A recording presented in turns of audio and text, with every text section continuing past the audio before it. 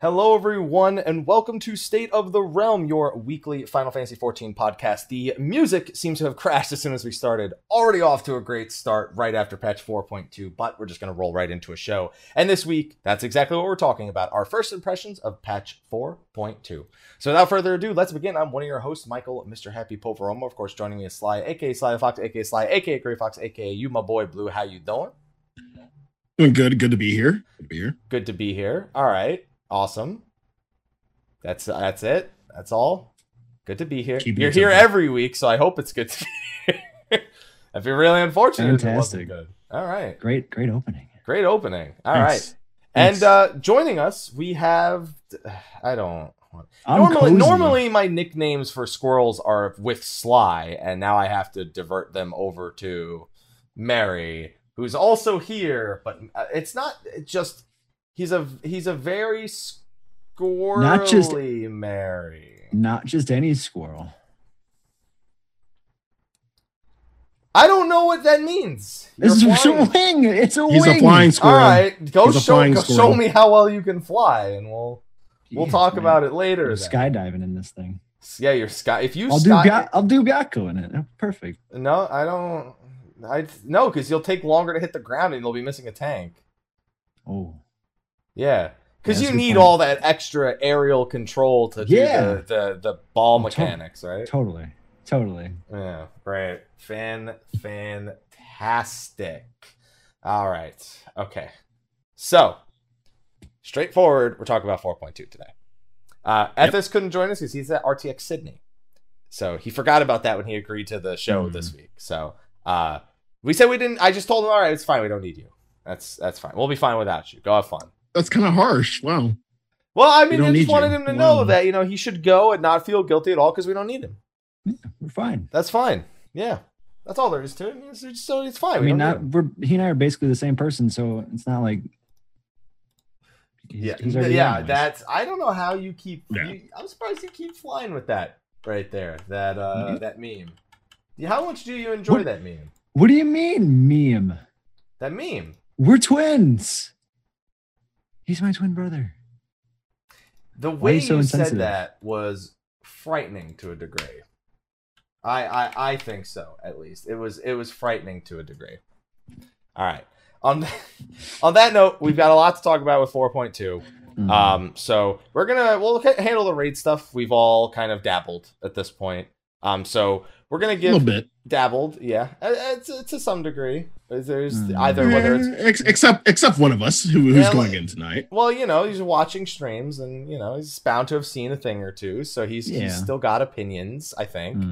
Are you streaming your raids after this tonight, Mary? I am. You am? All right. Maybe stop by. Sly's streaming his raids tonight too.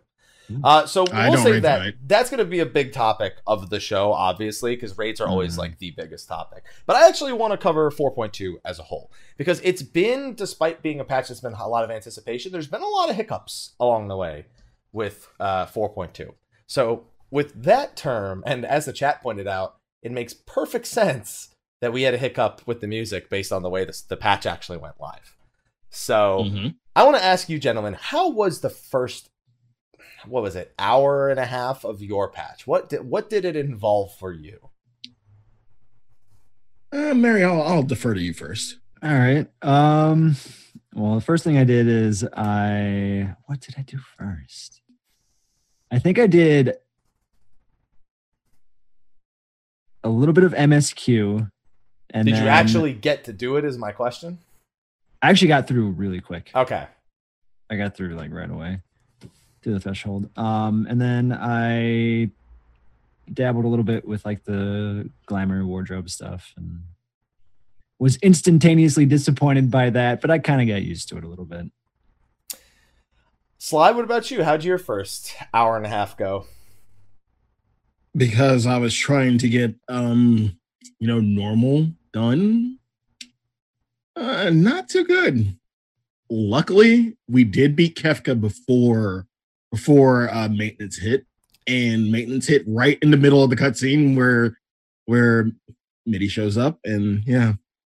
Luckily, once I got back, it picked up right at the cutscene. So, yeah, it should be right before you get the cutscene. It should start right back. It should start the beginning of the cutscene, basically. Yeah, it did. Because you finish the quest after the cutscene, so it doesn't. Yeah, I can't skip the cutscene for that one. Yeah.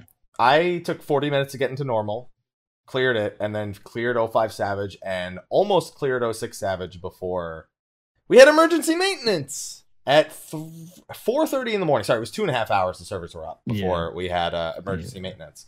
And that was because, as you said, Mary, there was... So we really do need a shirt series now. We have Raubon Extreme, we have Pippin Extreme, we have Alphino Extreme, we have Sid Extreme, or Savage, depending on how you want to look at it. And then I feel like there's one more that I'm missing. Sid X, otherwise known as... Didn't I say that? No, Sid X, otherwise known as SEX. Sid X. Sid begins with a C. Yeah. But you still pronounce it. Sex? I don't like this. I don't like this anymore. I don't like this. I don't like the way this went anymore. Let's just wind it back. All right. Wind it back. Indeed. Yeah. But yeah, we had Raubon thresholds again. And a lot of people were very, very upset, as pretty much all the major content had one of those gates in front of it, outside of the Ananta. So nobody could do that first. Anything. Yeah, I didn't have the side quest. I didn't do them until today. The side quests that are in the Peering Stones with the Mikote. Yeah, I did those today. Nice. So I'm a few days behind on the Ananta, to say the least. Oh man. So how did you guys feel when all this started going down? When the server, because we've been waiting for 4.2 for a while, and then it's your first impression of the patches. All right, well, just gonna keep chugging on until I get through and hope I get to do something. Glad I took a off nap work or anything. You took a nap? I took a nap. Nice. It was a good nap. What, between maintenance and everything? Yeah, when the servers went down, I laid down and I got back up and hopped on the servers. It was good. Yeah, I just got on World. That's a good call. I didn't. Yeah. I sat there waiting because I was waiting. I couldn't afford to be in the middle of something in World when the servers came back up. Weren't you working on a guide during maintenance? What we did is we clipped all of 1, 2, 3, 4. I'm sorry. I'm still doing this. 05, 6, 7, and 8 normal. 05 Savage, and then I went over 05 Savage for people who were just tuning in. Basically, I pulled the footage up and went over it real quick. And then the servers actually only were down for an hour, even though it was a 2-hour maintenance. So got back in, and then the rest of the day was enjoyed. So what did you do the rest of the day? Mary, he'll defer to you. I farmed Byakko, and I got my dog. That means, listen, and I'll cover why in a few minutes. You're the luckiest person I know. You got all your weapons. You got your cat dog. Yep. The best cat dog. It plays Phase 2 music. Oh, does he? Yep. Ooh, that's good. The Phase 2 music in Byakko is real good. Yep. That's some good stuff right there. Sly, what did you do for the rest of the day? I did a little main story. Did Hell's Lid, which got me to Jade Stoa. Did a little bit of Jade Stoa. Did a bit of a farm. Took a nap. And then it was time for raid. I like how you asked to put the squirrel one, Tiana. You just took off the top of the I look ridiculous, but... And you didn't know that before you asked to put it on? I did, but that's why I did it. For the laughs. Oh, man. I'm sorry.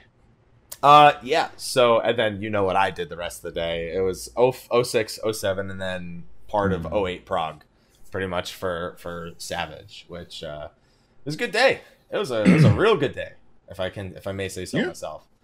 And so, okay, now that we've covered what we basically did, aka we all tackled about one thing each. I want it's spoiler free this week, but I still want if you know anything, your thoughts on what took place without saying what took place. In the MSQ? Within MSQ? In all the things that we currently have explored thus far. So I actually didn't do all of it. I got to Hell's Lid and I unlocked Byakko and I didn't do the rest. What I did is I watched Ethis do it on his stream. So that way I didn't feel bad about skipping my cutscenes. And I found I didn't like it as much as 4.1, but it didn't feel like it was meant to be finished in a patch. Was unlike 4.1, which felt very conclusive with teasers of what was to come next. And Yoshi P even said, this is meant to continue into 4.3. Like, that's how we designed the 4.2 story. But there's one thing that happens that I can't wait to talk about on the show that infuriated me, actually, but I'm excited at the same time. Yeah, I think I know what you're talking about. Yeah, you definitely know what I'm talking about. There's only one thing. Anyone who's done it knows exactly what I'm talking about. So, what about... So, Mary, you know what happened. What do you think about what transpired? We'll see. We'll see what happens. That's a great... That sounds like every patch. We'll see. Eureka. Will it be good? We'll see. What's the next dungeon? I don't know. We'll see. One thing I did scream about, and I'm sure you did, was something surrounding our little kitty friend. Wait, so now you gotta is it Hell's Lid kitty friend or okay, all right, yeah, okay, that's fine. A certain thing. Yeah, a certain. Okay, I know. No, I know. I screamed. You screamed. Was it in fear or what? In happiness? It was the exact same. Thing. Yeah, I know. Same thing. I know. Okay. Yeah. And Sly, you said you've only done a little bit of it, so I'm assuming you only did up to the Hell's Lid unlock. Yes. Okay. So that actually leads me into the next thing, which is the dungeons. I'm not going to dive into the story of Omega, and I'm not going to dive into the actual story portion of the Four Lords, but the main story actually leads you into the Four Lords in a way, and then breaks off mid-main story to continue to actually pursue the story of the Four Lords. How do we feel about that approach? You still had to, it was still locked behind main story, which is something that is always 50-50. But it was. Could you really say that though? Yeah, because you can't get to Byakko without doing main story. It's absolutely locked behind main story. I liked it.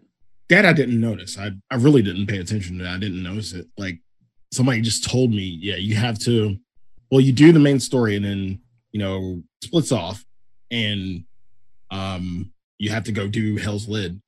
And I was like, wait, I have to do Hell's Lid to get to Byakko? I'm like, okay, that's fine. But I didn't pay any mind. I'm indifferent about it. Yeah. Honestly. And it means that the dungeon itself isn't part of the main story. It was part of the side quest. It's just that side quest was locked by the main story. Pretty much. Actually, I liked it both dungeons. I'm sorry. Go ahead. No, you. I was saying, actually, both dungeons you really didn't have, like, because you could unlock Fractal at the beginning. You didn't have to even do story. Yeah, that's Fractal. How we're used to. Like, there's usually there's sometimes a main story dungeon, like Scala.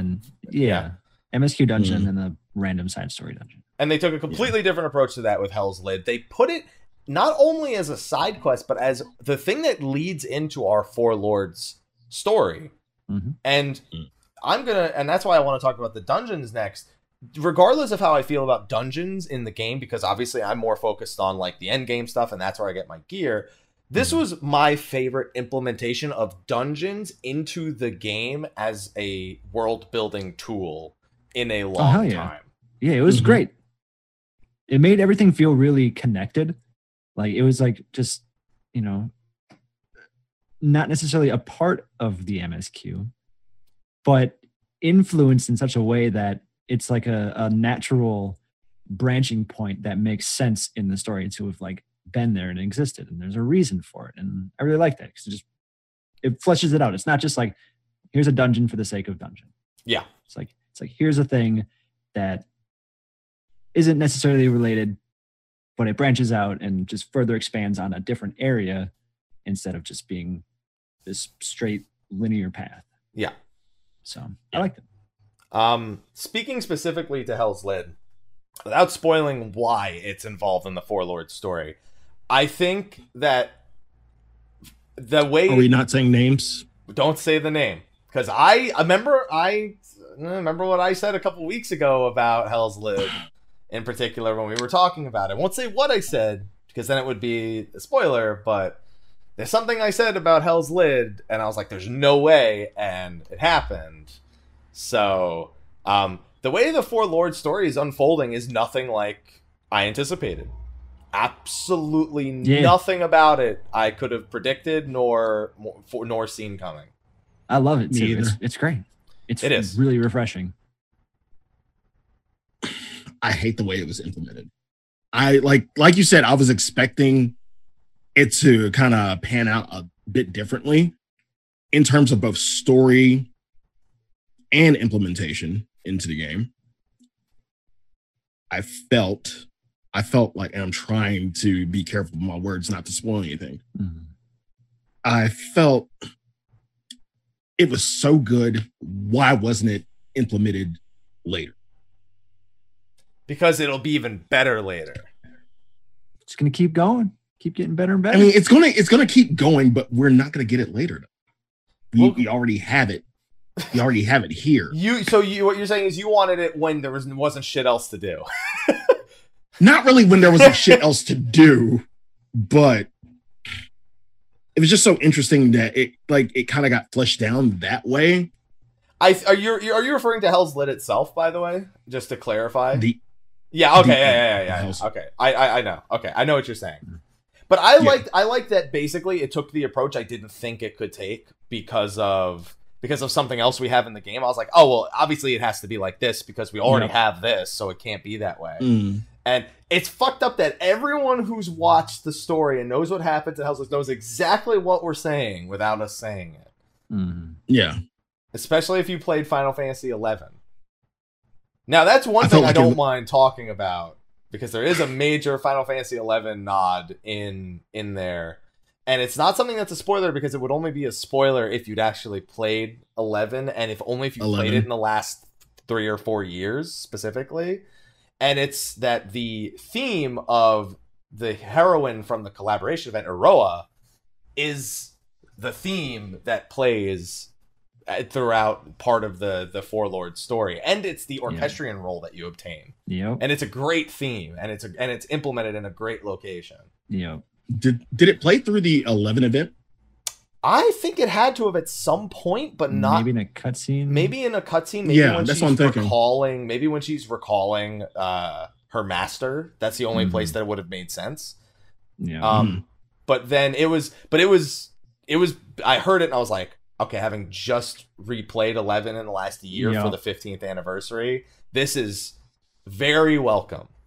And I think it might be one of the first times outside of the collaboration events where they've taken a song from 11 and put it into 14. It's borrowed songs from all the other Final Fantasies, but this time they were like, we already know people are going to relate it to Final Fantasy 11. Let's just give them something from Final Fantasy 11.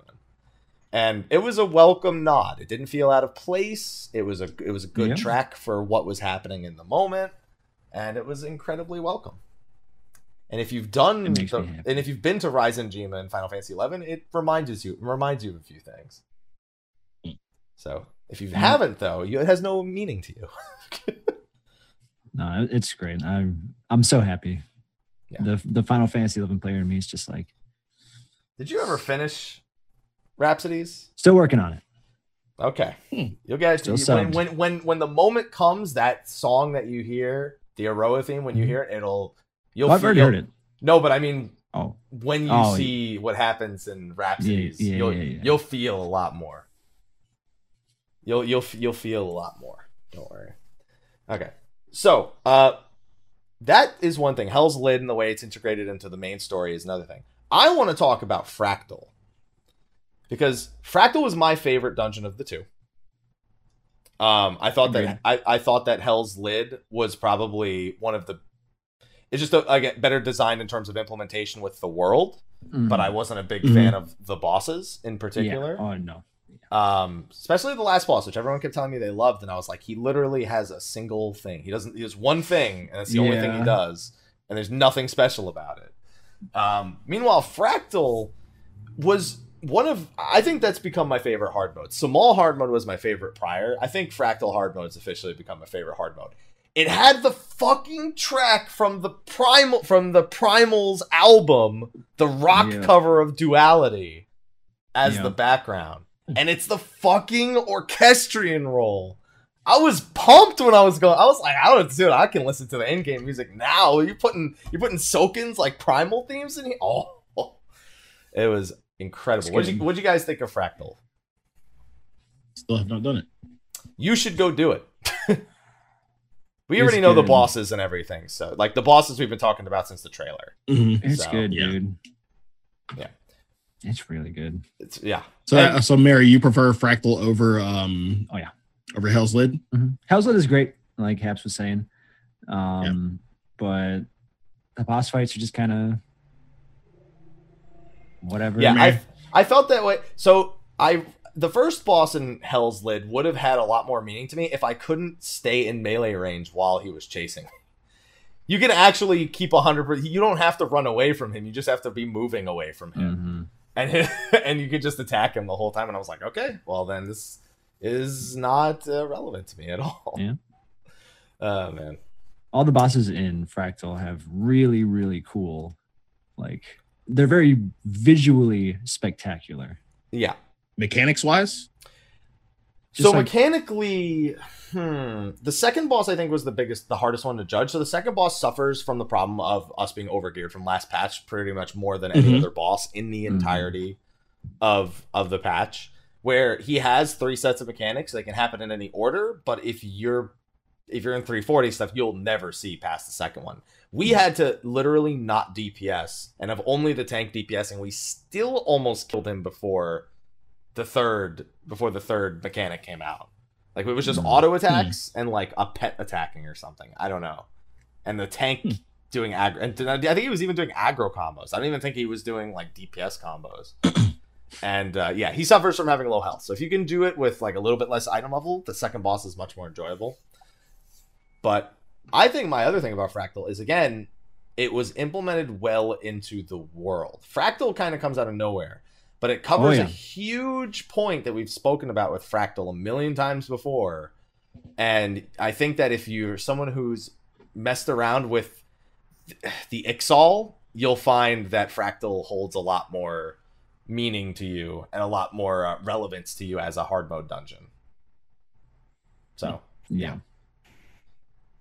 It's real good. So Sly, I recommend not only Sly, not just doing Fractal, but I recommend paying attention to the quest. For once, I've never recommended paying attention to the quest in a hard mode dungeon before. Just consider that, Sly. Good to know. Good to know. Also, desynthesize all that gear. It's wonderful. Do it. It's so good. Merid Leather's like 28k on my server, and I get it from everything. All right. But yeah, going back to, like, because I just asked, going back to mechanics in both dungeons, what did you feel like? Because I, like, just off of Hell's Lid, I thought these were some of the, like, this was one of the more interesting dungeons mechanics wise, and that's why I'm saying the final boss of Hell's Lid, I kind of felt let down because I felt like we should have got that as an encounter, its own fight itself, both normal and extreme, rather than the way it was implemented. Like, the mechanics were too good. I sort of felt that way as I was doing it, but when I found out what I was actually getting and instead, I was perfectly okay with it. Yeah. I kind of felt the same way. At first I was like, what? And then it's like, okay. I mean, this is okay. Yeah. And again, I'm glad Hell's Lid and that story played out completely differently than what I expected. It's not that I don't want it to play out as expected. It's more so that it wasn't just different, it was better than what I had anticipated for it. So I'd say that's probably, if they can keep doing dungeons like that, again, when they do things like this, I don't mind getting less dungeons. Because I already don't do dungeons a whole lot. If you can make me appreciate that initial experience more, and then when I go through it again, I remember those things and I respect them. Yes. It holds a lot more value to me than the dungeon itself, like actually running the dungeon again and again. Yes, that's huge. That's huge. And that's exactly what it is, because so many dungeons, we get them and you do them, and then it's just it's done. You know, it's a dungeon, whatever. It doesn't really no ramifications. There was maybe some lore, but not really connected to anything. And they're for the most part pretty cookie cutter, and it's just like a contained experience, and you do it, and that's that. There's a few notable exceptions, like Heavensward, but this left a really like just solid impression on me because it was so different from anything they've done before. Yeah, like just world and story building wise, it was just like I'd say the last time they really did something that made me feel, and Chad actually brought it up, which is what made me think about that, is when they used Edda back in Tamtara Deepcroft, where her story just kind of became this like cult favorite amongst the community. Yeah. So that was, I still look back on that as like something that was really crazy. That like somebody just was like, yeah, there's this character who we find out had this happen, and then he's just like, Yoshi's like, a lot of people ask about it. You guys want me to put that? Yeah, all right, we'll do it. And then at Palace of the Dead again, and it was like everything just came together with that. When they do things like that, those are the things people remember and talk about those characters and their interactions for years. And it's a Final Fantasy game, and you want to have that sort of impact with your characters and everything. And I feel like you get that from both Hell's Lit and Fractal, so it was good. More so than Skalik, which was fine, but felt almost forced to get some character development out of somebody. Yeah. So it was good. Yeah.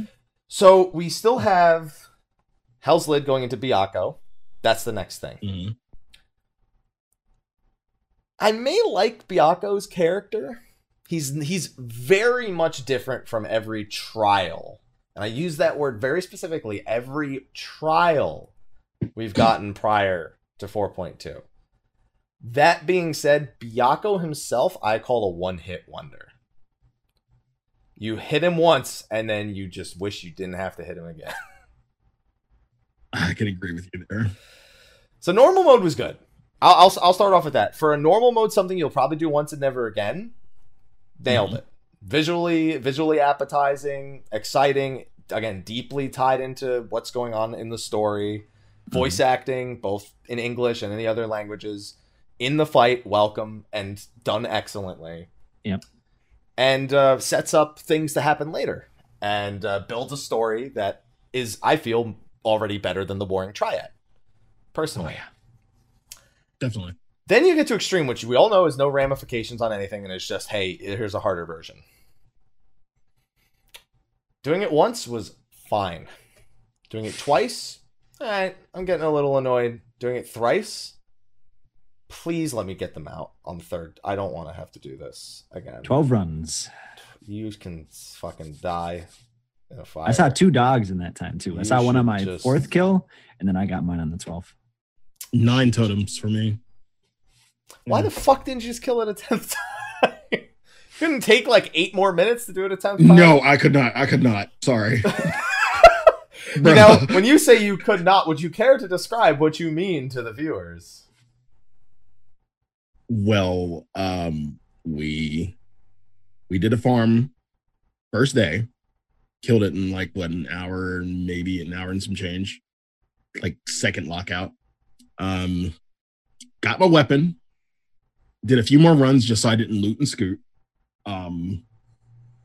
Took a nap, get ready for raid. Did raid last night, and people were like, well, people need weapons for raid. Do you want to do this? I'm like, sure, why not? And we do a few runs, and then after those few runs, I won't shoot myself. That's what I was gonna say, word for word. So I just say, you know what? I can't do this anymore. I gotta go to sleep. Sorry. Y'all have a good night. Yeah. So Byakko's, let's put it this way, he's harder than Susanoo and Lakshmi. We'll give him that. A little bit. Teensy bit. They weren't lying when they said he was harder.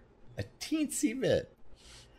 My bigger concern with Byakko, I've never, in the history of playing this game, been as bored to do something over and over again as I am with Byakko. Yep. And it's not because I beat Kefka the night before. It has nothing to do with that. I've been doing raids for 4 fucking years. I did Ultimate. And it's just... It's a fight that doesn't feel like it was meant to be done more than once in a night. I think its biggest flaw is the fact that almost there's no randomness. It's all the exact same all the way through each time, basically. Like, there's not a lot of variability in what happens. So, for me, it's that it lacks any distinction from its normal mode encounter outside of more damage. That too. It does have things that are different. It has the dog. I'm sorry, the cat and him at the same time. That's a difference. And it also has the orbs you drop along the outside, the 3 of them. Yeah. Mm-hmm. And oh, there is one other difference. The aerial phase is easier in extreme than it is in normal. Really? So in normal, they know the part where the 4 of them come up and it's in a pad. That doesn't happen in normal. They follow every single one of them actually follows you. So it looks a lot more chaotic in normal mode, and it's a little more fun in normal mode. That's interesting. Yeah, because there's definitely like the pattern where you're just like, all right, sit right here and you can practically don't do anything. So we had a game where people were literally getting up and leaving to see if they could survive that phase, which basically came down to they could if they were a tank and they didn't get knocked off by the line AoE. Like he would end it with like I think 4 stacks, or no, he would end it with 6 stacks, but he could live. Yeah. Especially because we found out if you put like an asylum, or if you put an asylum down, it'll actually follow you up. So if you AFK'd inside the asylum, he could get some healing from it. And so I think that they may want to reconsider with making extreme fights like Byakko how much they really want to make it like normal. Now, going back to Shinryu, we also kind of, I kind of felt unfulfilled at the end of Shinryu. First part was great. And then you get to second phase, after ads and everything, and it's like, man. And now you just have basically a cookie cutter of normal, just maybe hits hard, and you have a few more. You have like 1 or 2 more things, pretty much. Yeah. Which did you find yourself more unfulfilled about? The fucking intermission. The intermission on when you're trying to do that fight back to back, the intermission being as boring as it is a real downside. When you're in the air for 2 minutes, you could practically press your fucking strafe keys twice and dodge every AoE for the whole fucking phase. And then you're back on the ground. You've been gone for 2 minutes. Which, by the way, that intermission phase, I don't know why they bother making the orbs remove TP when you are gonna be unfucking targetable for the next 2 minutes anyway. Yeah, it's pointless. Like, who cares? Okay. Oh wow. I lost so you just have to stop them from reaching the middle. That's it. And and then in the second phase, nobody gives a shit anyway because everyone tank LBs that now. Yep. So it's cheesable. It's bugged sometimes. Yep. Oh. Wait, how is it bugged? You can get grabbed as the tank, and he'll immediately do the kick, kill you while you're in the air, and then you're out of the fight for the rest of the fight. Yep, you're just floating, and you're just floating in the air, and Yeah, we found that out because we had that happen, and they're like, okay, just heal our LB.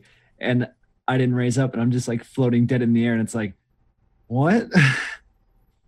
And we're not done talking about bugs there. We are far from done from talking about bugs, because that's not the only thing that's bugged this patch. Okay. Yeah, there's it's in a different topic, but that's far from the only bug this patch. I think there's a bug with the glamour dresser where there's a problem with it when you put certain items in. I don't remember. I remember some people saying there was a bug with the glamour dresser for something. I don't remember exactly what it went. There's also the forever grabbed bug where he never lets go of you. Period. He doesn't even kill you. He just doesn't let go of you, but he continues. I've never seen that one. Yeah, that's funny. Yeah. I've heard about that one. You're stuck fettered specifically, so you're just like you can never get out of the fetter. That's funny. Yeah. So, Byakko I felt was And the chat brings up one thing in particular that I'd like to compare it to. When we got 03 normal, when we had the third fight in Omega, we had the desert platform, which everyone's forgotten about by now. Oh, yeah. Yeah. I haven't. It was fun. It was fine. I enjoyed it because I liked racing the other people. And that was something that was a welcome diversion because I always wanted to beat everybody to the end and get out first. I was always like, oh, I got to do it. I got to go fast. And it was something that was just, it was better done than this intermission. It was also only like 15 seconds of your life that was gone as opposed to 2 fucking minutes. Yeah. But when they did Savage, they cut it out. And we were like, oh, they could have done so many things. But now having seen Byakko, I understand why they cut it out. Because Byakko totally could have had that entire intermission cut and been a far more cohesive fight. Or they could have done something else in the other phase to at least make it fun. I don't know. Like, I don't want it to be hyper difficult. I want it to be fun. I have more fun doing Susano. I have more fun doing Bismarck at this point than I do doing fucking Byakko. That's bad. Bismarck sucks. I'll say Shinryu. I'll say Shinryu was the funner fight. Shinryu's the funner fight. Sometimes it could drag on farming it because Shinryu himself. It gets a little lengthy. Just doing that fight. That's really easy to like. Fuck the whole thing up. Yeah. That's for a different reason though. But yeah, but lesser of two evils. Which would you rather farm, Byakko or Shinryu? Well, Byakko's got the better looking dog. And Byakko, at least if I'm going to farm something, being able to do it in my sleep is pretty useful. Shut the fuck up. For those listening on the audio-only version, he was raising his eyebrows at me in a provocative manner. As in, look at me. Hi. Yeah. To be fair, it's my only dog, so... Yeah. Oh, it's your only dog. What a fucking... What a fuck... Cry me a fucking river. Justin Timberlake. All right, in a squirrel outfit. Ooh. There is also the bug where the Tiger Line AoE in the second phase is invisible. I got that in normal mode. I didn't get that in extreme. I've heard like orbs randomly coming up too when they're not supposed to. Yeah. People get that. Yeah, I've seen that too. There's a lot of bugs in the Byakko fight, probably because they tried doing some different things and it just didn't play well with their programming in a few places. And honestly, the odds of you running into one of those bugs when you're a playtest team, you're a QA team, and you play it however many times, you probably aren't going to do it. But when thousands and thousands of people are trying to do it, that's when you start to see it. I don't know. I've seen the floaty death tank thing like 7 times. Never seen it yet. Out of like 30. Only seen other people have it. We have it happen a lot. No idea what causes it. That causes it. I think there's a truck that wants to move outside. Either that or he doesn't like Byakko either. It's one of the two. I hope that Seiryu, Suzaku, and the final 4.5 boss all have just differences. Doesn't need to be hard. Doesn't need to be Shinryu. Doesn't need to be Thornton. It just needs to be fun. Just no intermissions. Yep. Like, at least we could have deflected the orbs back at him or something. Or, I don't know. Have a reason to work as a team for those 2 minutes. Everyone's just like, all right, I'm just going to fucking stay alive myself. I don't have to give a fuck about everyone else here for the next 2 minutes. Everyone has to grab hands and coordinated. There's no coordination there either. It's like you're just free for all, and you're just like, don't fuck it up. And then if they fuck it up, you go, you fucking suck. This is the easiest shit I've ever done in my life. That's it. All right, so moving on from Byakko, we have, before we get into Omega, which is probably the big talking point, I want to ask you guys about what you've seen in terms of reactions for jobs, because obviously Mary has this joke where they killed my job, which was a great clip. Monk, obviously for me. Sly, yours has been fucking coddled for the last like 6 months. You didn't get shit this time, so at least you could. I'm not blaming you. I mean, what do you want me to say? I'm not meh. I mean, that's all I can say is just meh. What? How has your raid made any adjustments with the job changes from like the way it was before? Our ninja is now a monk. That's a surprise. That's our ninja's now a monk, and I don't know that I agree with that. I think the Dragoon should change. Eat a dick. Our ninja's a monk. Our bard is a red mage. So, it's weird. Our summoner went red mage I mean, he plays all the casters, but he went red mage. It did pretty well for Prague. Yeah. But not for the raises even. Just like did fine for Prague. We didn't have on our Kefka kill. I don't think he raised anyone, but he just did well. That's it. And that's it. That's all they changed. Why'd the bard change to red mage? There were no job changes to either of them. None, but they fucking hated it. Hey, I know that feeling. I know that feeling. With me, it was my raid groups just like, oh, can you play ninja? And I was like, I can learn. And then they announced Brotherhood changes, and I was like, all right, so you can fucking Skull Sunder once, motherfucker. All right. How about that? You can Skull Sunder once. Because guess what? You got Unchained and it's separated. Sure do. There you go. I got some things to say about Warrior. Oh, do you? I do. Please. So, yeah, everyone's been waiting for you to complain about Warrior again. Everyone's like, all right, what's Mary going to complain about now? What are you going to say, Mary? Do we need to call 911? Okay. All right, I've got Belgian chocolates for this. All right, go. I have some choice words about Warrior. It is so brain dead now, but boy, oh boy, is it fun. Woo, boy. IR is really satisfying.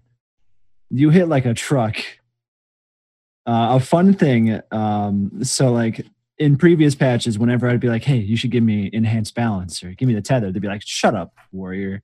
Now my aesthetic's like, yeah, give him the balance and the tether. Let's see how fucking high we can get his numbers. Everyone's like excited. It's fun. Yeah, it's really easy. Like it's really, really easy, but the numbers are big and it's fun. Dungeons are amazing now. Let's decimate. Do you go decimate? Do you just say fuck Steel Cyclone and just decimate no matter what? Yeah, just decimate. Just crush everything. It's great. Oh man. Yeah, do you know how much of your DPS is during the inner release window now? I don't know the exact number, but I guess it's a lot, supposedly. so much so that our gearing, I guess, is basically focused entirely on maximizing the gains out of that window. So that's kind of the big question. Warriors are having huge debates right now about what is considered best in slot. Now, prior to this patch, it was pretty much a given that all tanks were one strength meld on their right side accessories, and then all direct hit over melds. And then on their left side, direct hit melds for standard, highest item level raid gear and tombstone gear. Warriors have, from what I can understand, begun to think that is the wrong path for them for some very clear reasons. Yep. How do you feel about it? I mean, it makes sense because basically the idea is if this burst window, the new IR window is the bulk of your damage, which it is a lot of damage. Direct hit suddenly has no use because direct hit only affects the rate at which you get direct hits, whereas critical hit rate affects both crit damage as well as crit chance. And since you have 100% crit chance, that crit damage is suddenly even more valuable because every single hit is a crit. And so if you increase the damage of those crits by an absurd amount, you do even more damage. So suddenly it's like direct hit isn't really important for your bulk of your damage. So I bet as a warrior, you wish the spear did what it used to do now. Lower the cooldown when you use it. Ooh. It doesn't do it anymore though. Now you just get those fat balances. Yeah. All right. So even though it's do you think it's worth being that brain dead for the way that it turned out? Yeah. I'm cool with it. Because I think Zeno said it best. When he was talking about Old Warrior, he said something along the lines of like, Warrior before was a lot of work and not necessarily a lot of payoff. Whereas now it's not a lot of work, but it's a lot of payoff. And payoff is fun. And he's not wrong. Payoff is fun. Seeing big numbers is fun. Destroying stuff is fun. Playing out that warrior archetype of just destroying and ripping and shredding everything is fun, and you feel powerful. And so I, as like the hardcore player in me, I appreciate having a complicated rotation that's really like mentally stimulating.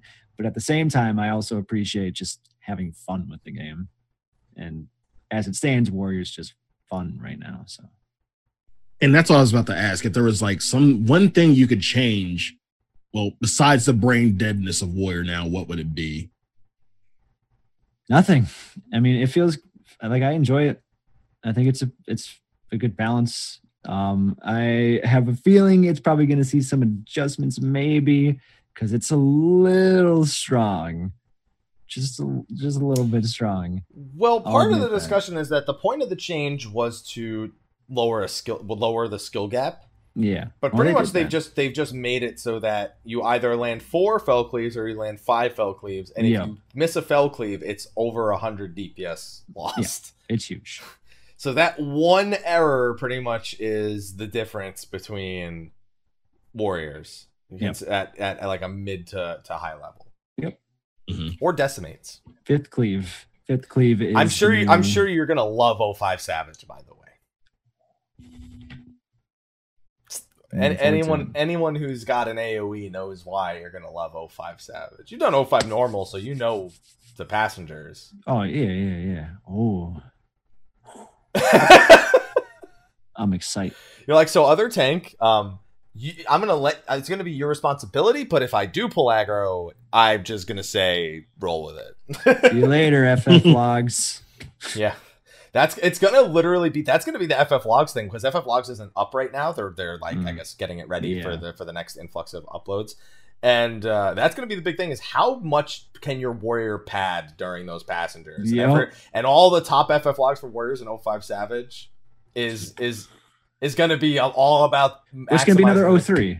It's going to be another 03, or it's maximizing those passengers. Yeah. So I have fun. Oh, I will. See, Sly never has to worry about this because his job's been in a good spot for such a long time. He has fun. That's why he gets to play it. You having fun with Dragoon over there, Sly? Yeah. You still having fun after all this time? Still having fun? Give me that tether. Keeping that tether on the Warrior? Has your Warrior started asking for tethers yet? Not yet. He will. He will eventually. I'm expecting it. On the ad pull. Enhanced balance. Yeah. Oh, boy. It's gonna, dude, I can't wait to see what ridiculous numbers Warriors get up to on that'll be fun. I can't wait to see the Warriors go back to turn 5 Asclepius like the Samurais were doing. That's gonna be another fun one. Yeah. All right, and for me, Monk, honestly, you want to know what's fucked up? Job barely fucking changed. Currently, it's still undecided, but the general consensus is Riddle of Wind is not worth using because it's 2 tackles instead of 1. That's for 1 stack. Mm-hmm. And it basically eats what is almost the equivalent of a GCD under perfect balance, but at a cost of lowering auto attacks because you have to take the extra time, missing a window for an ability because you don't have Fist of Fire, and I look at it and I go, it can't possibly be worse when I look at it from like a logical standpoint.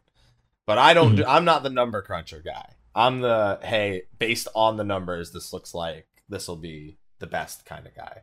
So I'll let the number guys do their work first. But I will say, getting my own chakra stacks is god tier. Brotherhood,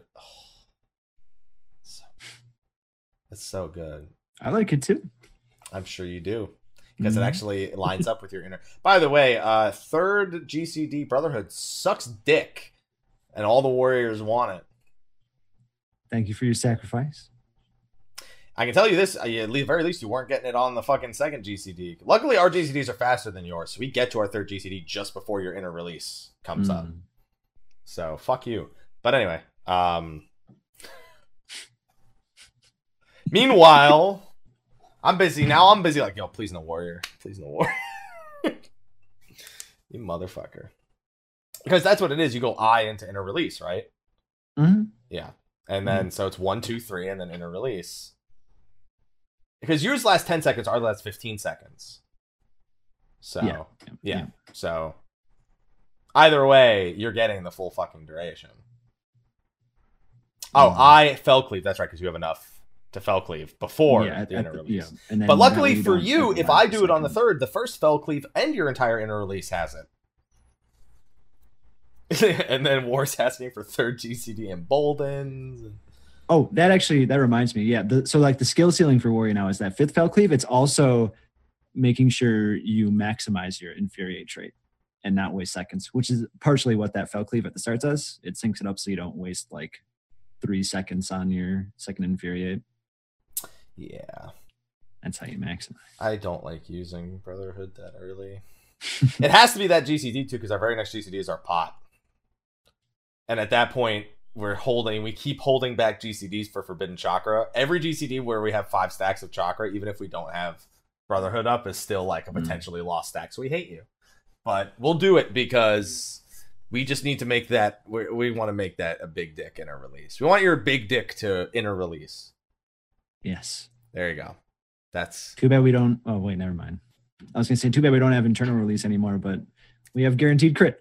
Who needs internal release? Yeah, why do you have internal release when inner release is better than internal release for 10 seconds at the very least? There you go. Okay. Internal release. It's great. Let me tell you. It lines up with every perfect balance now. Glad you're happy. Okay. So next up on the track is Omega. We'll start with normal. Oddly. So have either of you watched the cutscenes for Omega Normal yet? Yeah. Yes. Okay. I haven't. I had to skip ahead of them because rushing to get to Savage. Yeah. Mm-hmm. So give me thoughts without spoilers. Wait. There's one in particular that's a really good nod. Did you miss that one? I did. The only cutscene I even remotely read was when Nero puts his armor on before you do the first instance. So it's not. It's so after a fight. Yeah. No. It's after a fight. Then I think I know. I think I might know what it is, but you're talking about 05, I'm assuming. Yeah. Yes. Okay. All right. Yeah.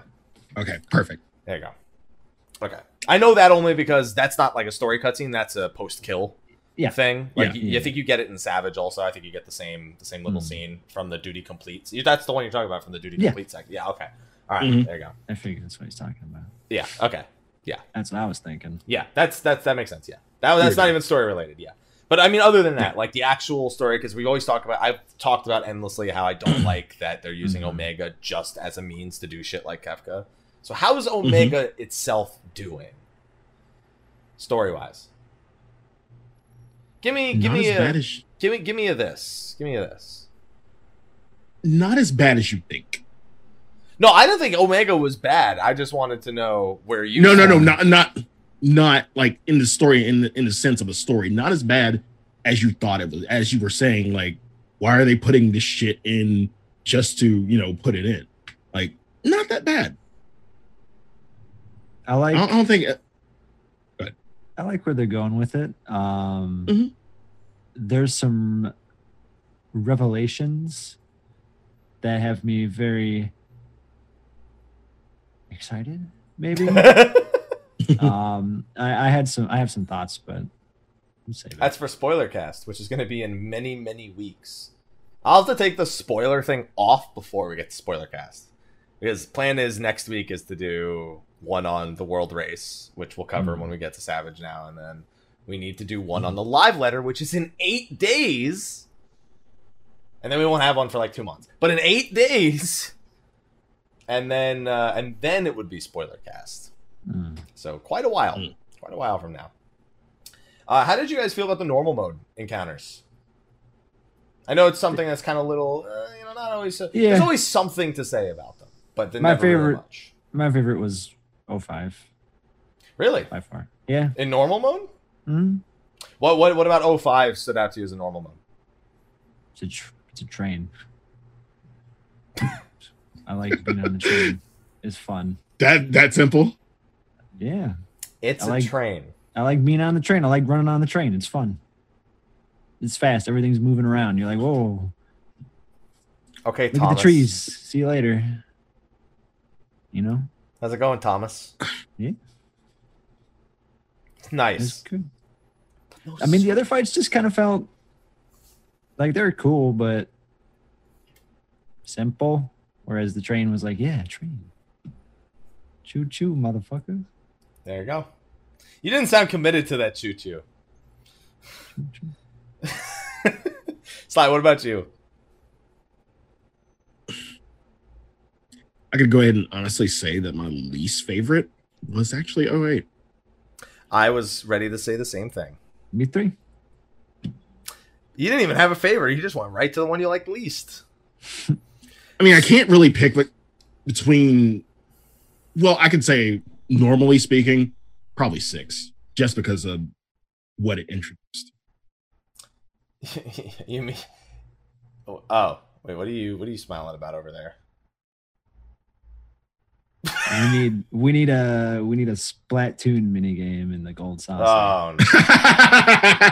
I knew somebody was going there. First we called it Epic Mickey, and then they were like Splatoon. Instead of the first thing I did. You said Splatoon. Splatoon, whatever. Splatoon, whatever. Splatoon. I didn't say Splatoon. I said Splatoon. Okay. Splatoon. All right. Anyways, no, we don't, by the way. That'd be sick. Let me ink that turf. It'd be fun. Because the duty action button feels so good as it is. We can just put it on the hotbar. It'd be skill. We can have other skills. We can have guns. We'll just make Splatoon in Final Fantasy 14. Because it was so well when we did so well when we put Diablo and StarCraft in our game. Yeah. It's not even StarCraft. I don't count the Lords of Verminion as StarCraft. Great. That doesn't count. Oh, man. Anyways, I like okay, no. Cool. So anyway, I'm just gonna roll with that. Yeah. Just no. All right. Yeah. 08. So I had one very easy distinction to make. When we beat Exdeath, we had a very good feeling we were gonna get Neo Exdeath.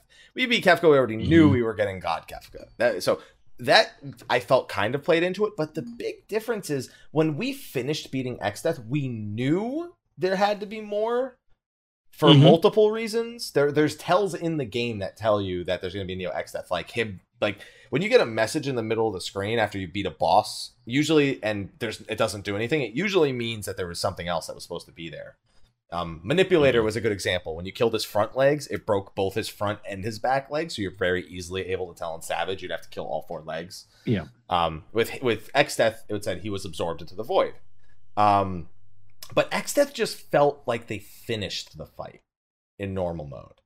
Like, it starts, he does mechanics, he does decisive battle, you feel like you've entered into a more difficult phase, and then it's a matter of beating him before you somehow in the Duty Finder reach the Enrage. Somehow.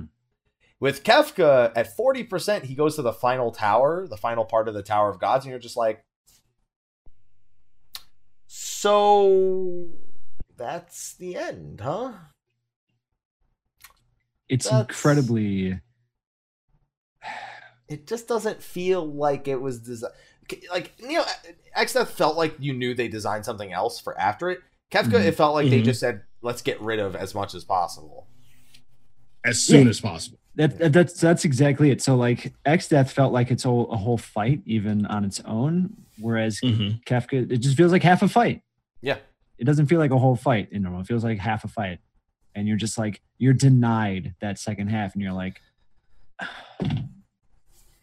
come on. And I'm going to put that forward then, because I really like having the Savage exclusive fight, which is almost the equivalent of having a 5th raid boss, which is something that I do enjoy. That being said, do you think they may have hit a boundary here that they maybe shouldn't have crossed for once, where they limit the normal mode? I think so. The normal really suffered. It's not very. I mean, it would be fun if there was more to it, but then it just stops, and then you're like, okay. But what more could you add to it? I just think they didn't make the Tower of Gods itself feel enough like it was part of the fight. It's there, and it does 1 or 2 things for each one. And that's true in Savage, but in normal, that one thing, it feels so, I guess, separated from the fight. It's like Exdeath if he only had his 3 elemental attacks, and then something else came and did one other thing while he was doing those. pretty much.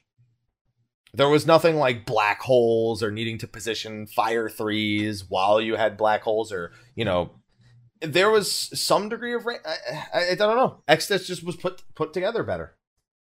I agree. Yeah, I agree. I kind of felt like when I first saw Tower in 08 normal, I kind of felt like Rob a little. I'm like, why is this here? Why are we getting this now? And then, yeah, it just didn't pan out. Like, when I think of a perfect fight, honestly, I think of A8. A8 is the perfect example of something. See, but that was like Golden Bahamut, where there's like an exclusive phase almost in a sense. That has no sort of origin point. But it panned out better than this. I agree. I think they might want to revisit what they did with Brute Justice, where you have an extra phase in. I think they shouldn't just back to back keep doing the same thing like that, because it, not only is it predictable, even though having done the God Kefka fight, I think they did a pretty good job with it. I think it leaves more to be desired. It shows that they're not like a one-trick pony for an expansion in a sense. But AH, as you're right, is the perfect example of a fight that takes something you already knew, adds new elements to it, and then in Savage adds another new element to it, and it all meshes, and it all feels like it was progressing, and you don't feel like you were robbed of a full fight at any point. Yeah, right. And I agree that we can still keep, you know, the extra part in Savage, but, you know, I mean, because we're still gonna get that in other tiers, but, you know, just give it some kind of, you know, completion. There needs to be some terminus at the end of a Savage fight, not just, you know, an incomplete kind of thing where what we got in normal. Like, give us some terminus a little bit. I think they should start to re-explore not just doing this, even though I like the 5th boss fight, and start looking towards sometimes having the 4th boss fight, but that exclusive phase that's not on an entire fight. I think switching it up occasionally, or finding even another solution. Maybe they find something else that's a better idea than that, and explore that. The problem is we're eventually gonna want something beyond this, I don't know how they're gonna implement it. That's the problem. I don't personally want something beyond. I think for something beyond this, I have Ultimate. That's how I feel. For something beyond this, when I think of the Ultimate encounter, that's beyond this, without a doubt. And true. I think there's solutions out there to not just basically saying, well, here's a boss, and then in Savage, here's a harder version of that boss, but it's just the first part of the fight, and then here's the actual boss. There's got to be a solution there. There's got to be a way to just not do the same thing. There's ways. There's ways. I think specifically, like with this tier in particular too, with Kefka, it's even more like egregious because there's so many Final Fantasy VI fans, and they just denied all of them what they wanted. You don't get that delicious second phase music. You don't get the best half of Dancing Mad that everyone wanted. And that's like, probably another thing, is that Kefka's known for that Dancing Mad theme, and you are straight up denied. Like, Exdeath and Neo Exdeath have different themes going into that last boss fight. There's a phase 1 music and a phase 2 music, but it's not Dancing Mad. Dancing Mad is designed as a full, like, 17-minute composition to go like that. And when you deny the back half of it, it matters. Like the big half too, because it's all the thing about Dancing Mad is to build up to that half, and you just get the build up and then it stops, and you're like, not only did the fight just stop, but we didn't even get the awesome half of the music that we're building up to. Yeah, and the last 40% was literally look away, don't look away, and that's pretty much all it was. The last part of the tower also lasted for too much of the fight. Agreed. I think 07 Normal didn't do a great job either, just to call it out. Really? 07 Normal, so you can see both screens, but only one screen does anything. And pretty much all of the skip and copy and paste and everything, it's basically just, I'm going to do this one thing and then summon an ad, and then this one thing and then summon an ad. And then there'll be turtles and then turtle speed missiles that you're gonna laugh at in normal and then endlessly hit going into Savage for some fucking reason.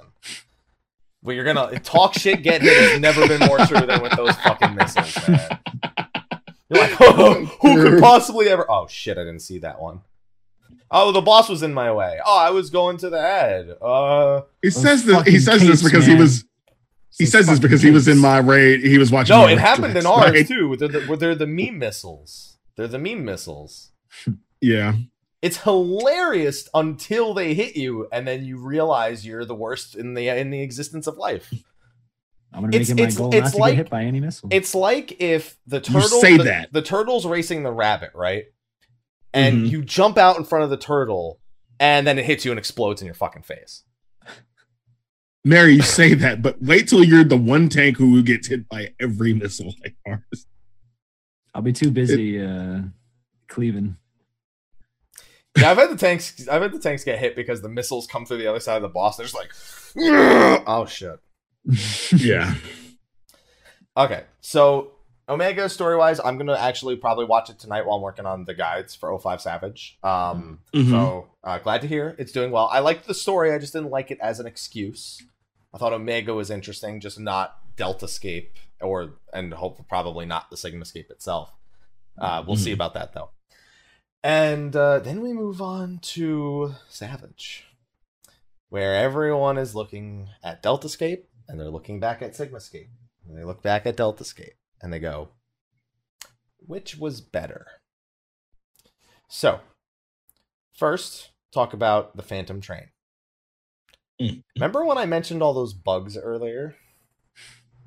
What bug in 05S? Oh, bug. Singular. You. There's a lot of bugs in Phantom Train. Probably in normal too, but Savage probably gets talked about a little bit more.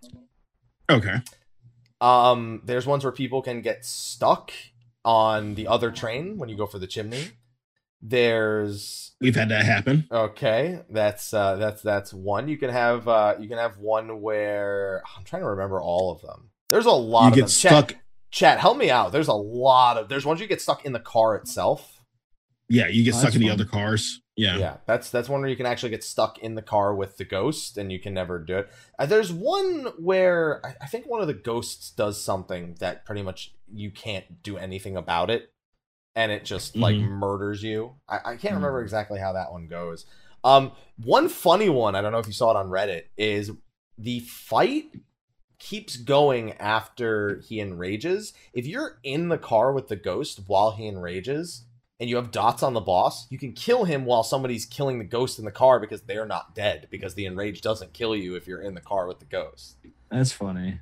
So if and then I don't know what happens after you get out. I don't know if he just enrages again once you're targetable and you have a few GCDs on him, or if anything else happens. But there is there's a few things. And then there's I don't know if it's a bug, it just may not be intended, where a warrior can kill a ghost and 2 GCDs and cleanse everyone's KO debuff without them going into their own ghosts.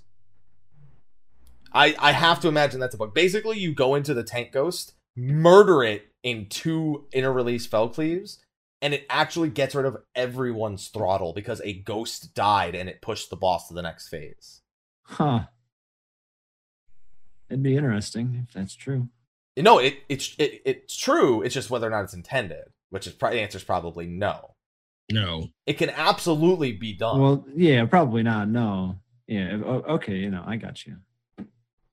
Okay, so they fixed the enrage one. Apparently, the ghost turns invincible and then one shots you after a cast. So they did already fix the one bug with that. There you go. Okay.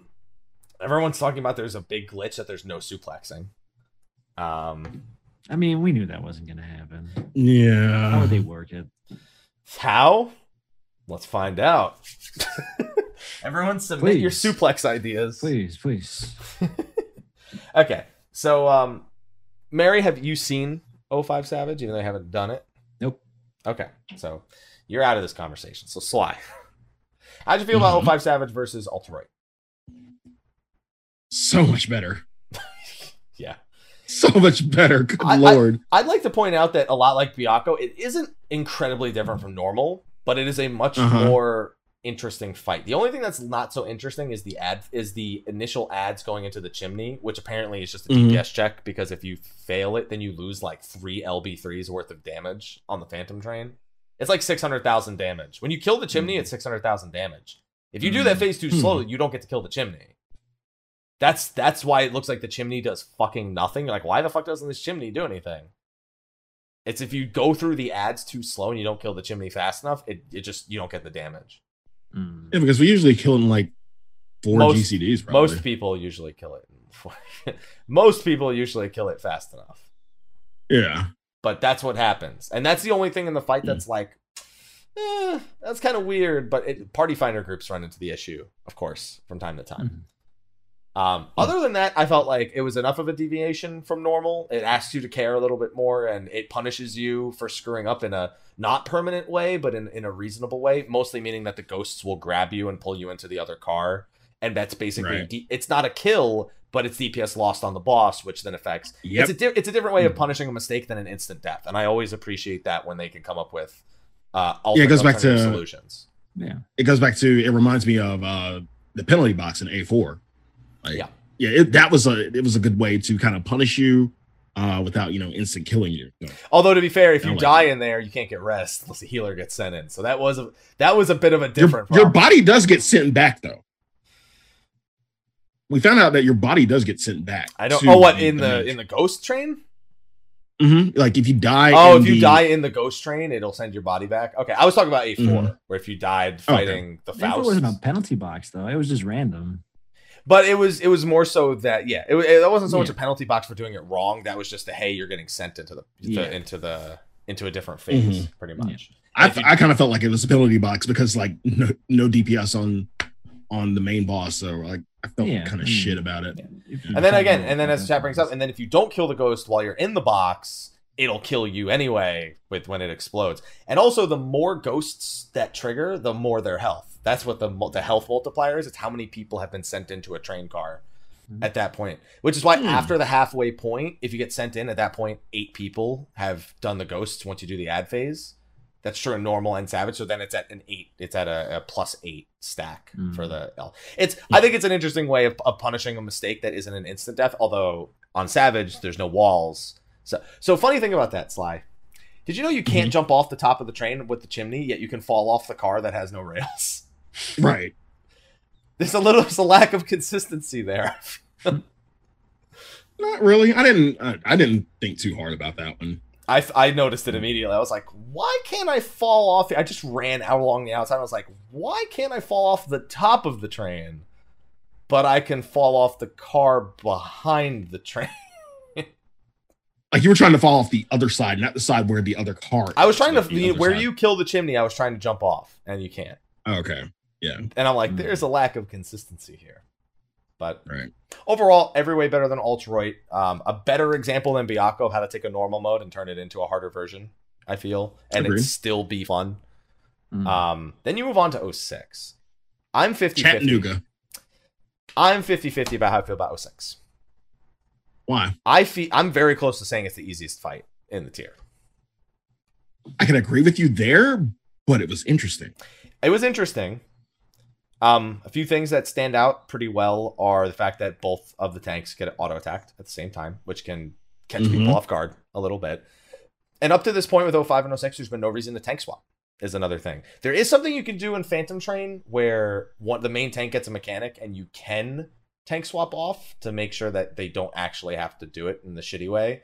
But if you're competent enough, you can just ignore that and just keep it on the one tank the whole time. And then the off tank just permanent DPS stance or whatever. I felt like 06 was an interesting fight, but it lacked in some departments to me. I prefer Catastrophe over 06 Savage. Really? No, I can't agree with that one. I thought it was better composed than Catastrophe and what it did in all the mechanics, Siren, just everything. The Siren was one of the more it's this one painting you'll use once in the most obvious spot, and it's I don't know. I felt like they're not that they could have done more, but that they could have made the paint mechanic more interesting. Also, when a boss doesn't have to be moved, a boss doesn't have positionals, and pretty much 90% of the time you have one paint. If you're not one of most people will have one paint. Only 3 people are ever at a point where they have a paint that's like different outside of the one forced black paint part. And that's just like, honestly, you know what I did earlier? I did every paint except for the Siren paint, just for the sake of doing it, because I wanted to see what it was like to solo have the responsibility of every paint that wasn't the Siren paint. I think that might be an FF Logs kind of thing. Like, you have to do a mechanic, like everybody has to do each paint. Oh yeah, mechanic. The FF Log challenges. Yeah, that'll be fun. That would be an interesting. Yeah, I would like that. I might try that just for shits and gigs. Oh man, there are some good ways to cheese 06 Savage as well. How? You can have the Paladin Hollowed Ground, the split damage wind AoE with, and while he's casting Holy Spirits, and you melee never need to leave the boss. We were talking. You can do it. We did it on like the second pull. We're like, this works. All right, that's what we'll do. He's like, yeah, I'm Holy Spiriting there anyway. He actually found out he doesn't even need the Holy Spirit for the first one. He can actually bok choy it. But fun little tip. You can just have a or you can have a Dark Knight Living Dead it. Other option. Can't have a Warrior Holmgang it though, because there's no target close enough. So right. Then there's 07 Savage. You are going to love that fight once you've seen the whole thing. And Mary, I think you're going to love that fight in general. In period. Yeah. That is the best example of a mid-core encounter I think I've seen in this game. That fight. Someone who loves going hardcore, I love doing that fight. I do not get bored of that fight. Cool. Y'all agreed that was better than Halcyon-Nessus. Halcyon-Nessus was really good, too. Not to take anything away from Halcyon-Nessus. Yeah, not to take anything away from Halcyon-Nessus. We still think that's a good fight. I don't prefer to, optimize that fight. I would actually enjoy, once we finish this, optimizing 07. What's fun about optimizing 07 is you think you have this idea of what's going to work, and then he does something in a different order, and you're like, fuck, I wish we had him there now. And that's the key word in this fight. We were talking about consistency, because nothing really is consistent in this fight. Not that we've noticed. So that's not true entirely. Once you see the very first one, what it is, you can generally tell what's going to happen for the rest of the fight once you've done it enough times. But there's usually like occasional variances that add an interesting element. I think they nailed it on 07 Savage. It is the perfect progression fight that for them to have. I don't think they've done better for something mid-core. Unless you want to talk about Thornton being mid-core, in which case most people would probably disagree, even though it probably is. Because Thornton was also really good. Yeah. How far are you, Sly? Virus. You got the virus really quick. I'll say. I was impressed. You guys got the virus really quick. Yeah. I was proud of you. And then we just get like completely annihilated by virus. Yeah. Everyone's like, Mary wishes he'd done it. So he's like, I wish I'd been in there earlier this week. Yep. I would love to. Do you have any questions, Mary? Not really. You just want to see it. I'm sure it won't be that bad. Yeah. How long have you been raiding with your team, Mary?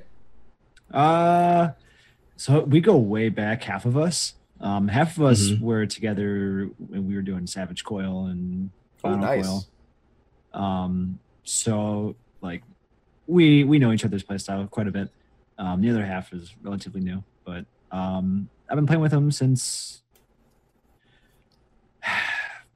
they had already cleared 04S, and I came in late, and I hated it because my FF logs are just disgusting. They're not very good on Warrior, because like I never got a prog 04S, and I developed all these really bad habits and stuff, and it's just awful. And so I'm really looking forward to this tier and playing with them, because they're all great players, except we're kind of missing a tank right now. But so you're pugging a tank tonight? Yeah. I actually don't think pugging a tank is that. Don't get me wrong. I think the tanks, as much as there's, again, no tank swap so far. I don't think there's a single. Again, you can do it, and you'll know where in 05 you can do one, and it makes sense. But you won't because you don't want to leave the boss's side anyway. But they do a good job of making sure both the main tank and the off tank have something to do when it's not just provoking and shirking each other. There's good uses. One of my most impressive things is there's great uses of shirk that aren't just for tank swaps here. Like, it feels like you don't need a ninja a lot of the times for the boss or for anything like that, because a shirk can very often be used in the way a Shadewalker gets used in this case. Cool. At least from what I've seen people doing. Or you could just be a warrior and unchained every fucking thing that comes out because you're fucking god now. That's it. Yeah, I think you'll enjoy that. Yeah. And then we've got my favorite thing about 07 Savage, by the way, Sly, Daddy. Daddy Luma. So normal mode, does he summon? Yeah, he summons Dada Luma in normal mode. I call him Daddy. I call him Daddy Luma. It's like, hey guys, every time he spawns, it's like, Daddy's here. I think the thing I like, even though I hate, like, when we're uncoordinated about it, maybe let's have, and how it's a punishment if you don't know what the fuck you're doing. But if you don't know what the fuck you're doing, you should have done Google normal a few more times. Yeah. Yeah.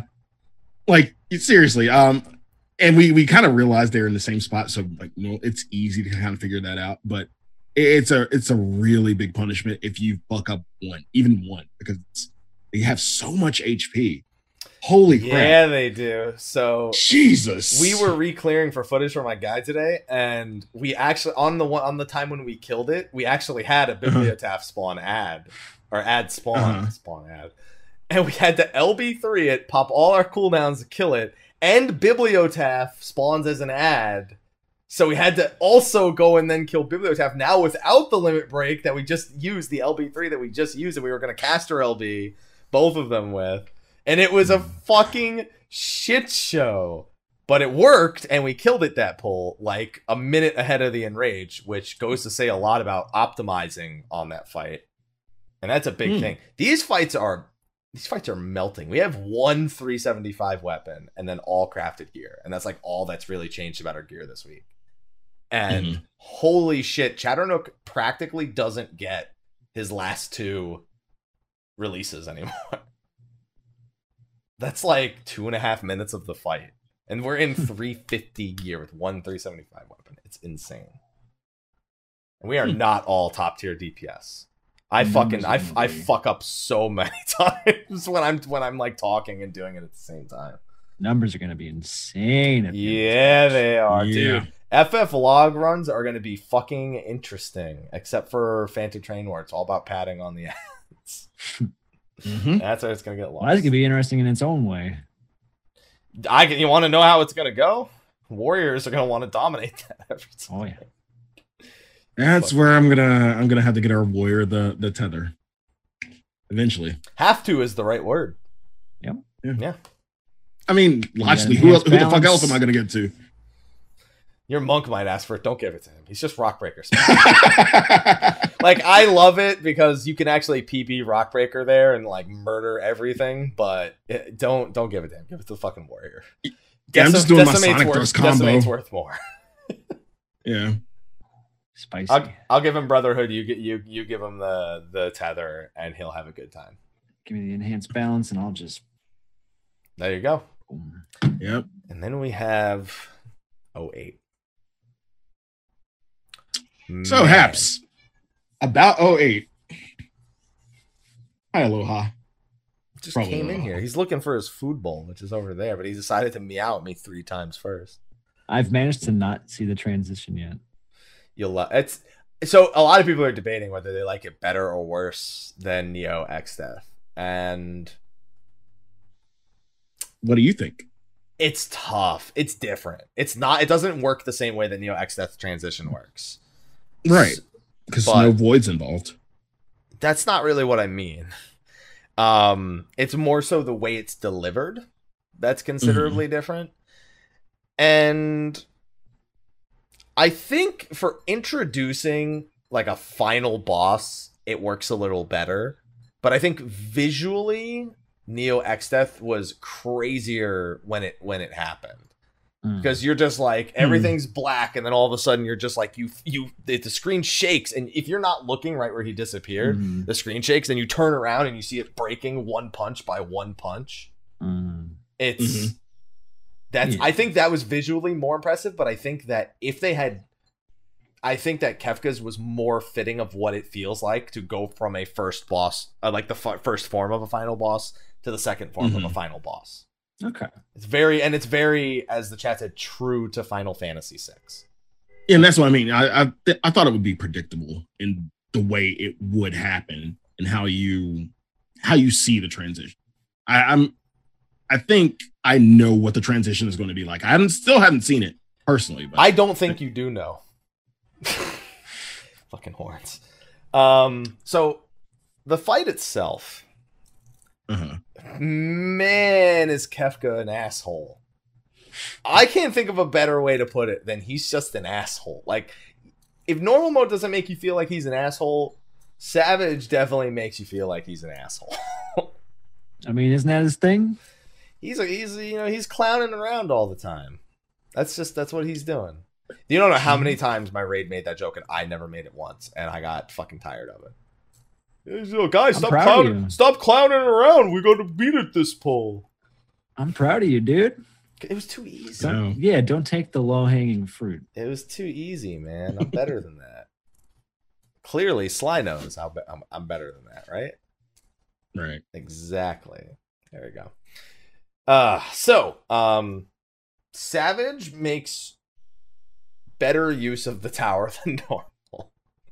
I think that's the most simple way to put it. It makes better use of everything Kefka does. So I need you to remind me of something. Does Kefka have reverse AoEs in normal? I don't remember. Yeah. I don't. Yes. I don't think I got any of them on my first normal. I don't think I had a single reverse AoE on my normal attempt. Really? Yeah, he does the question marks. I don't think I had a No, that's not true. I had them on the tower. I never had Kefka use one in normal mode. None of his. Okay, that's what I wanted to confirm. I RNG'd out of seeing him do one in normal. So when we got to Savage, it was brand new to us. The reverse thing. Yeah. So that it's a great kind of like 07. It's a great way of forcing you to have short-term memory because he copies spells and he'll copy them reversed, but when he reuses them, they're reversed, but the question marks are gone. And it fucks with your head a lot when you see you get a reverse AoE and then it's reversed again, but there's no question mark.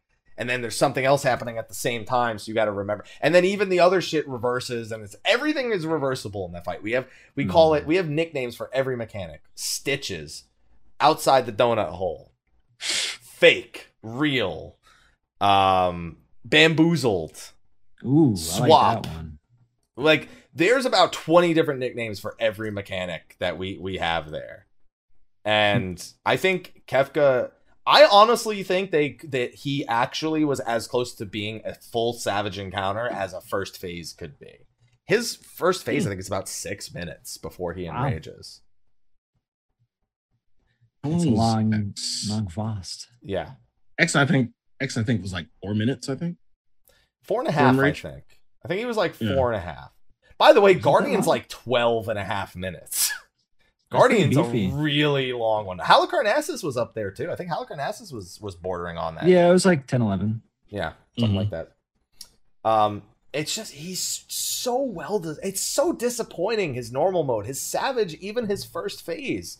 It feels so good to do it and to progress on it. Because you don't hang around the last tower for an extra fucking 2.5 minutes. They just did such a... And again, it's 60%.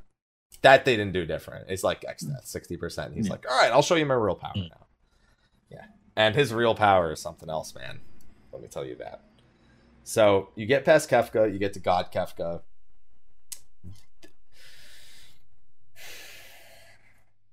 Is it better or worse than Neo X-Death, though? I don't think I can say yes or no. It's very different. It's not even remote. Like they're such different encounters. How would you rate them on a difficulty scale? I'd say so it depends on what your weaknesses are as a raider. So one big thing that we take for granted with Neo Exdeath is you never have to position the boss ever. And he never auto attacks. You don't realize how much how much of a quality of life thing is to not have to deal with auto attacks until you do 06 Savage or until you do a fight that has auto attacks. With Neo Exdeath, I mitigate the Tank Buster and I move on with my life. I don't have to worry about mitigating auto attacks while doing this. I don't have to worry about a raid heal coming out, a raid attack coming out while I'm being autoed and then missing a heal. That mechanic is completely gone. And I felt that maybe Kefka's DPS check was a little tighter than Neo Kefka versus Neo Exdeath is where we're going to go, by the way, just for simplicity's sake. I feel like his DPS check was a little tighter. I cleared Neo Exdeath week 1 with 7 people who had cleared it a few days prior because they asked me if I wanted to. And I never felt stressed by it. Like once I learned the whole fight, it was pretty much as soon as we got to Neverwhere on the next try, then that was the end of it. Yeah. And it didn't ever felt stressful. Whereas Kefka felt really, really stressful to get that get that optimization, because if we didn't have the boss in the right spot, we could lose uptime. If we had to be in front of him, if we didn't have True North, or if we had to do a mechanic that forced us to have downtime, and it was it's tight. It's very different. So I don't know. I think they're the same on the difficulty scale, but for different reasons. And I think, and I don't know, Kefka might just be a little harder as a fight, but I don't think his mechanics are harder. I think he's more difficult because of those elements. Yeah. But I think that his actual mechanics are not necessarily harder. They're going to throw you for a loop like any mechanic will the first time you see them. But they're totally dissectable and understandable with repeat pulls. And his fight is shorter also, so you can get to see all those mechanics a lot quicker. He's about, I think he's at a 1031 in rage. And I think Neo Exdeath was like 12, like 11? I don't remember. Neo Exdeath's actual in rage. They did a really good job.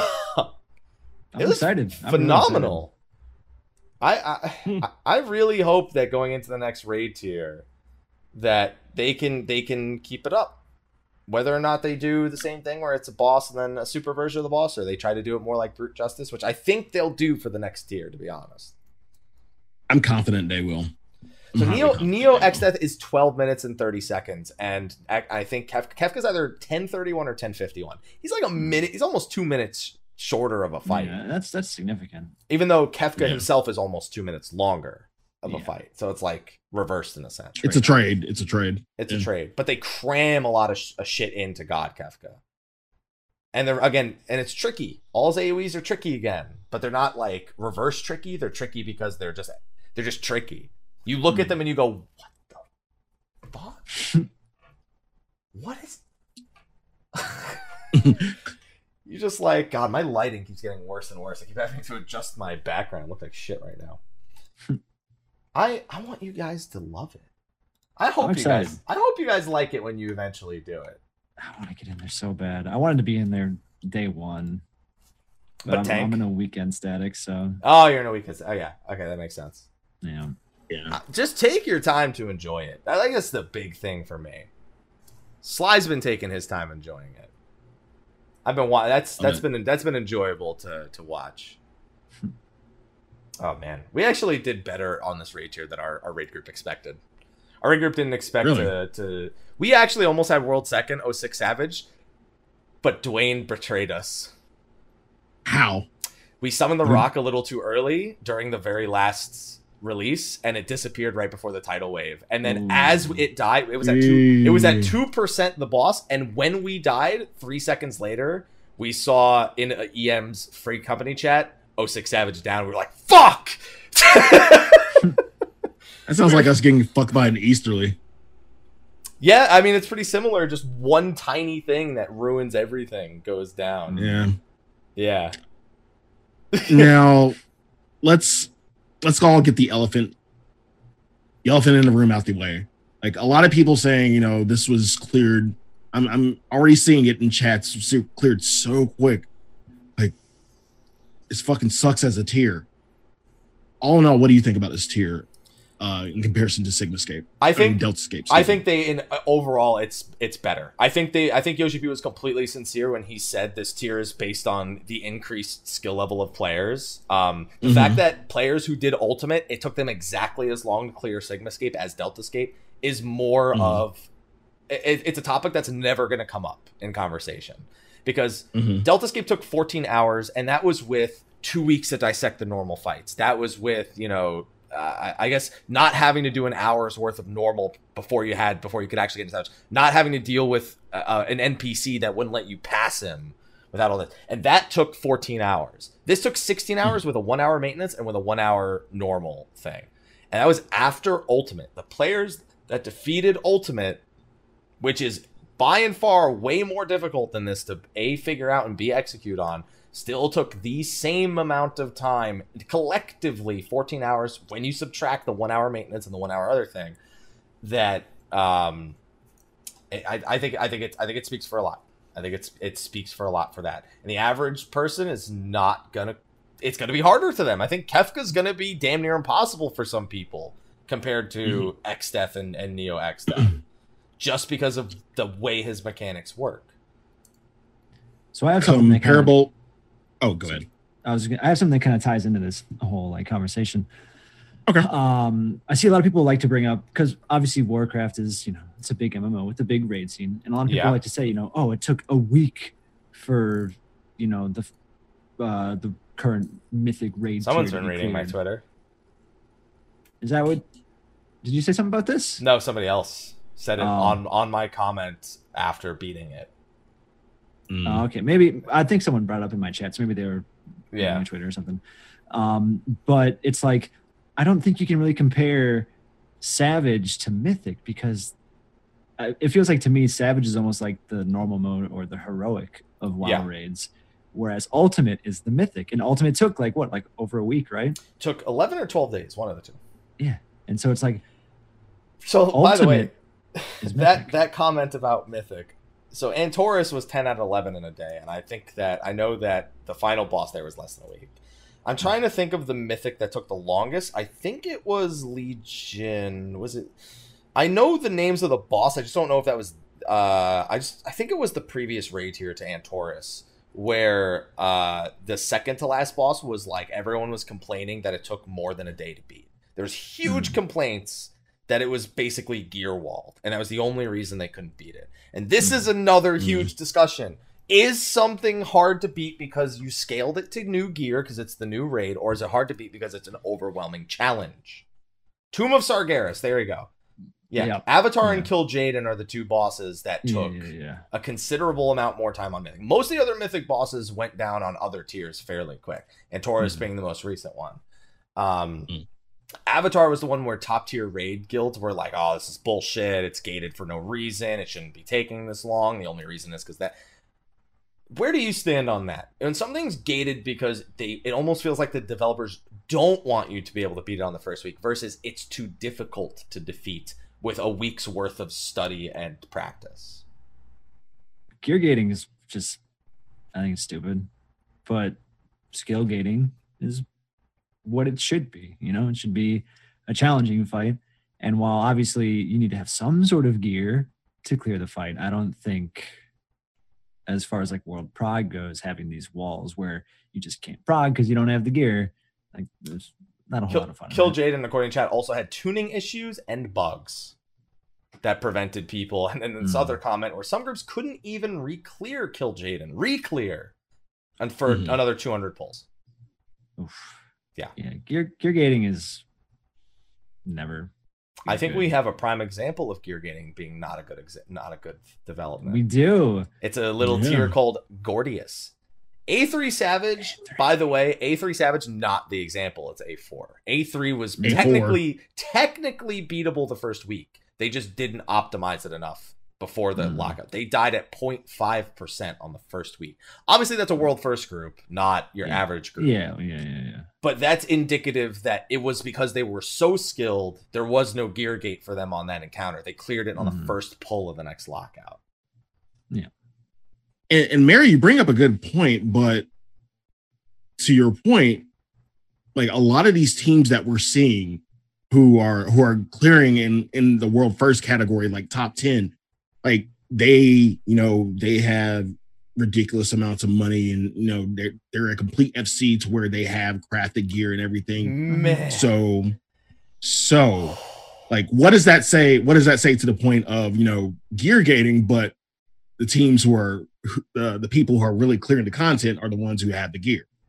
I think it's kind of like a healthy thing, and I think it's really cool in a way, because it takes the world race and it makes it about more than just the raiders. It makes it about their free company and like the teamwork to put together these materials and their crafters and all that stuff. It becomes this big collective effort, and it's not just like who's the best raid group. It's like who's got the best like team. It's like your pit crew, right? It's kind of cool in a sense. Man, I so this is the first time I've ever done free company crafting on the release. I didn't do the crafting. I mean, participating in the way it's structured. And okay, here's how it worked. I would give them before the patch went live. So I think like Sunday, I put 20 million gil in the free company chest. That's a down payment for the gear, pretty much. When the patch comes out, any materials you can get for free with creation or yellow scripts or whatever it is, you put in the free company chest. And they'll basically, it means they don't have to buy it with the down payment that you put forth. So the more you're able to put in for free, the more money you basically save. And then they'll take a premium based on, effort, taking the time to actually do it. And then you get back whatever. Then if you didn't have something in there, then they'll just go buy it. Whatever the market value is day one, that's what they're paying for it. And then they make you the full set, and then you do all the melding yourself. If you're smart, you've been saving material up to this point. And then you get back whatever the 20 million wasn't used. And it was great. It was fantastic. And how much did you get back? Yeah. So I put 40 mil down because I was originally going to get a set for Monk and Ninja. So I got the full 20 mil back for Ninja. Nice. And then I think I got like 3 mil back because I didn't have any yellow script mats for the other one. So it was nice. And considering people are market boarding the weapons, which I also got crafted, people are market boarding those for like 15 mil. Compared to how much they cost to craft, that's way too much to market board. Yeah. They're like a mil. Probably not even that much. 1.5 on Balmond. I don't know. Maybe not even that much. Yeah. Free company crafting was on point. It took a little while for us to get the gear. We were starved for the gear. We're like, don't make our gear, please. We need it. We're so close. Oh, man. But it was great to participate in that. It felt really good to do hardcore rating and stream it again. We missed top 10 for world ranking, though. We weren't even aiming for world ranking, but we missed top 10. We got 11. Xeno got 10 an hour before us. Nice. It was close, but at least we were the third NA clear, I guess. Xeno's raids with the EU group. I always forget that until people remind me. Oh man, I wanna be a part of the world race. We weren't even intending. We just wanted to go hard, and it ended up being like an okay like placing for us. And I would want to do that too. It was a lot of fun, but it is super stressful. I don't know if you saw what happened when I beat Kefka. I got up and walked away. You walked off. I didn't yell. I didn't shout. I didn't do anything. I just walked away from, because what I did is I walked away, and Mel was trying to get some sleep, so I didn't want to yell. So I just physically exuded the energy by getting up and walking around. Nice. It's stressful. It's something you'll do like maybe once or twice, and then you don't know if you'll ever want to do it again, but it keeps pulling you back. I mean, yeah, because I'm kind of that way. Like, I didn't do World Prog for Savage Coil, but like back when Savage Coil was the thing, like not a lot of people were doing it because it was really, really hard. And when we cleared Turn 7 Savage and we got, server first, whatever that was worth, it was just like, just like shaking and just like, oh my God. I've never been more excited to beat a fight than A3 Savage, I think that is the fight where after 2 weeks of disaster, it was 30 minutes before the servers went down for the patch that was going to give us the weapons. So we had to beat it before those weapons came out. And we had 8 minutes left on the lockout. And we were in the middle of the last fall, and we died with one person alive after the enrage. Like, it kills you one by one. Yeah. And I look back and I go, man, was my West Coast ping a big problem. Because I was in LA when I beat it with Mel, and the servers were still on the East Coast then. And I look and I go, why are you doing so many Rhytons? Your latency can't do that. Stop. It's so bad. Yeah. But that was ecstatic. Even A4 Savage was like, oh, it's fucking over. I'm going home. I don't. A4 Savage Geargate was dumb. It was not fun whatsoever. But I think even if the next tier ends up being beaten 14 hours, which is highly likely it happens again. I don't think there's any reason to believe that it won't die in less than a day again. I think if the fight quality is like this, again, I don't mind.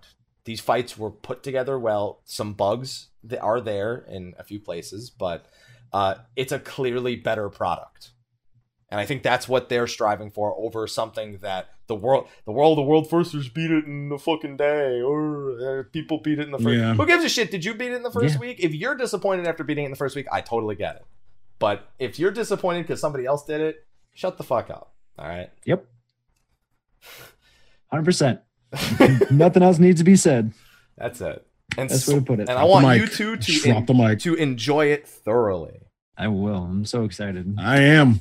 I'm ready to ride. We go back in during Super Bowl. Oh shit! Oh, I forgot about that. I don't care about football, so I always forget it. I just watch sports the commercials. Ball. The commercials are on YouTube. I don't give a shit. So that's fine. Sports ball. All right. So there are other things we have to remember. Hildebrand is in 4.25. Eureka is in 4. Right, Mary? Mary, what did you find in the Party Finder the other day? Eureka. If you go into the Party Finder and try to make one, if you look at the bottom, it says Forbidden Land of Eureka. It's grayed out. And Deep Dungeons. And if you click on Deep Dungeons, there's a drop-down menu that's grayed out. It'll work. You can't choose it. It'll work. Oh, yeah. I'm just saying. You know what I mean? All right. Yeah. All right. Live letter is in 8 days to cover Eureka. Sly. Yeah, 8 days. 8 days. Awesome. Yeah. Awesome. Yeah. Yeah. That's it. We were aiming for 4.25. The 4.3. Still saying that's happening. No, they said it's 4.25. Stop. It's going to be in March. March, yeah. Okay. Believe it. Okay. All right, Naruto. I knew that's you know what? I got this. Yeah. All right. Yeah. Sorry, I've been spinning it throughout the show because the Square Enix, I got it from Square Enix. For those watching, it says Dissidia on it, which doesn't make any sense because I put my thumb and my finger over where it would say. You know. But you know. And I got to tell you, as someone who very regularly finds myself fiddling with things while I'm talking, I just wish it was automatic. That's the only difference. But otherwise, it's been good for me. It's been good. It's been good. What's the word on that? Hospitality. I don't know what the word is. Not distraction. Comforting. It's been comforting. Just like this. I need something like that. And then I hold it up to Aloha, and he actually paws it like this, but he can't get it to spin because he just raises his paw again. So he's trying though. I really need something like that because I actually have. It's like I forget what it's called. It's a very minor form of obsessive compulsive disorder, but I pick my fingers. A tick? He picks his finger like this. No, like a tick. It's a tick. So it is a tick. Yeah. Okay. But yeah, it's like it's a thing. But like I need stuff to do with my hands. And I do that around the fingernails. I don't bite the nail itself. I bite around it. I do the same thing. So this helps. I don't bite around my nails with this. Yeah. So it's basically another bad habit. All right. Less destructive. Okay. So is there anything else you guys want to hit on that space? Don't get me wrong, there's a bunch of stuff we didn't hit on, but I know Mary's got raid very soon, so I want to wrap this up without him having to awkwardly leave the show because we went on too long. We can kind of table this for next week. The whole gear issues and item level. Okay, I'll hit it real quick. This tier's gear is fucking stupid. Mary didn't realize until I told him right before the show. But the Byakuya weapon and the crafted weapons, 350, 355 of the item levels have the same weapon damage. That's also true of the Savage weapon and the Tombstone weapon. They have the same weapon damage. The higher item level obviously has more main stats and has a different stat spread. But without the difference in weapon damage, the offsets become potentially offsetting for which piece is better in terms of your gear. And I found that my monk piece, my crit det 370 monk piece that has 8 less strength on it is more likely better than my Kefka weapon. They asked, all right, who wants that? And I went, not me. I'm actually gonna see if I can ask I want to see if I can shoot an email over to Square Enix, get to forward to DOCP and be like, why? I know why, because the Shinryu weapons were the same. It's it's 330, 350, 370, 390, and 395 would be the same, theoretically. And then 410, 415. Like, it's just like every 20 it hits that mark, the item level increase just isn't worth a weapon damage in their calculations. And, god damn it. The caster weapons are fine. Only the physical weapons don't do this. Your caster weapons are fine. Those are still obvious choices for you. But I'm just saying, it aggravates me. But we'll see. It means that I don't need 16 weeks worth of Savage to guarantee. Well, I wouldn't anyway because I get a fucking coffer. Never mind. Shut up, me. Yeah. Anything else? There you go. You want to hit on? Not really. I No. think we covered most of the core stuff. And now you got to get into your raid. You're just thinking about that raid right now. Yeah, Riding boy. the train. Mm-hmm. Sly, are you raiding tonight, or did you say your next day is the Super Bowl? Super Bowl. Super Bowl. All right, this is Monster Hunter for you then. Yeah, that's all I'm talking. All right, then let's wrap this show up. So before we do that, obviously we have to cover the patrons. We got to do our outros, but the show next week. So we are not 100% sure if we'll be able to get it. I asked Keo, but I need to. He said he'll get back to me. I wanted to ask if he could be on next week's show, but I found out I won't be in town on Tuesday. Found that out today. I'll be in San Francisco attending something for just Tuesday. So the next week's show, as long as Sly doesn't disagree, can be on Wednesday. No raid on Wednesday. Okay, there you go. So Wednesday it is for the next show, and then after that, hopefully we'll be back to normality of Tuesdays. It wasn't intentional, but it's just another Wednesday show. I want to get Keo on and do a talk about his going through the raid and breaking it down. Keo and Layla would be great. They've raided together before also, so there's a bit of old synergy there. But I'll see what I can arrange. And then the following show would be on the live letter, which is in 8 days. Then we'd have Spoiler Cast. Then we'd have Aerzivia. And then Eureka would be out, presumably. Don't give me that fucking look. I'm saying presumably only because it doesn't have to be 5 weeks. It could be 4 weeks. It could be 4 instead of 5. It could be 6, even. 4.25 is approximately a month, they said. Yeah. If anything, it ends up being a show about Hildebrand. Whatever. And then from that point on, then we'll talk about that later. But that's what's going on for next week. Wanted to make sure everyone's aware of that. And then we got to thank our patrons, which I had up on a list that disappeared when my Chrome crashed right before the show started. It doesn't take that long to pull it up, but it is indeed something worth considering. But anyway, we want to thank our sponsors over on Patreon for combating hashtag demonetized. We went an entire show without saying something that was so incredibly dumb it guarantees. Last week's show, literally, it finished and it was demonetized instantly. Which we knew based on what was said in the show, but they were fast on that one, man. They were real fast. All right. So they help us combat hashtag demonetized. So let me throw some thanks over to them. Now, it's the first of the month, so this list might be a little inaccurate. So if you don't hear your name, be sure to send me a message or something. But we have our standard sponsors. We have Dark Graver. We have Skia Symphonia from Ragnarok, Rhinelander Westos, Raw Zephyn, Eadric Redsteel on Exodus, Lexi Valentine, Mantaro, and the Revivus Free Company from Zodiark, Sour Cream and Chives, Renault Chikara, Goisha Valfer, Hirsch First Fairy, Phoenix Down Free Company, Saren from Zodiark. Yeah, and Saren from Zodiark. Oh, no, yeah. Phoenix Down Free Company, I got one. All right, yeah. See, this list is all off on the first of the month because it doesn't update properly. I know for a fact there's some names missing there. I'm just grabbing them. One of them is indeed... No, Westos the Purple Warrior. Yeah, I just forgot to say Purple Warrior. And then we have our elite sponsors for the show. We have Crass015. We have Oscar. We have Mustang. We have Serenity Free Company on Ultras. Kat Kazuma. Kurioshi and the Reckless Tea Party on Cactar. Ignis Fairgun from Diablo Server. Velestra of Famfrit. Naka Cordes from Excalibur. Corvus Moonscar. Nakaniami of Balmung. Johnny Odin of Tonberry, Private Mikey, Aqua Sacrifice, Spike, Nani Kurasami, Rudy Rudiger, Tin Colossus, Killer Hackman, Rawl Jr., Arthur Mill Gaming Bishop, and Killtastic Jones. I noticed there was a standard sponsor missing there, someone who just messaged me today. I'll get their name and add that to the list right now. It's actually on the outro card, but I'll have to grab that because it's not on my actual document. And then we have our... Do you want to do it since you're here again, Mary? Patron of Light? The Patron of Light. There we go. I figured it was worth it because you're like a young Morgan Freeman, really, right? Really? Yeah, that's his natural speaking voice, right? It has the echo. Yeah. Like he's got he's got a chorus behind him at all times, pretty much. His voice is 1,000 suns, and it lights my day.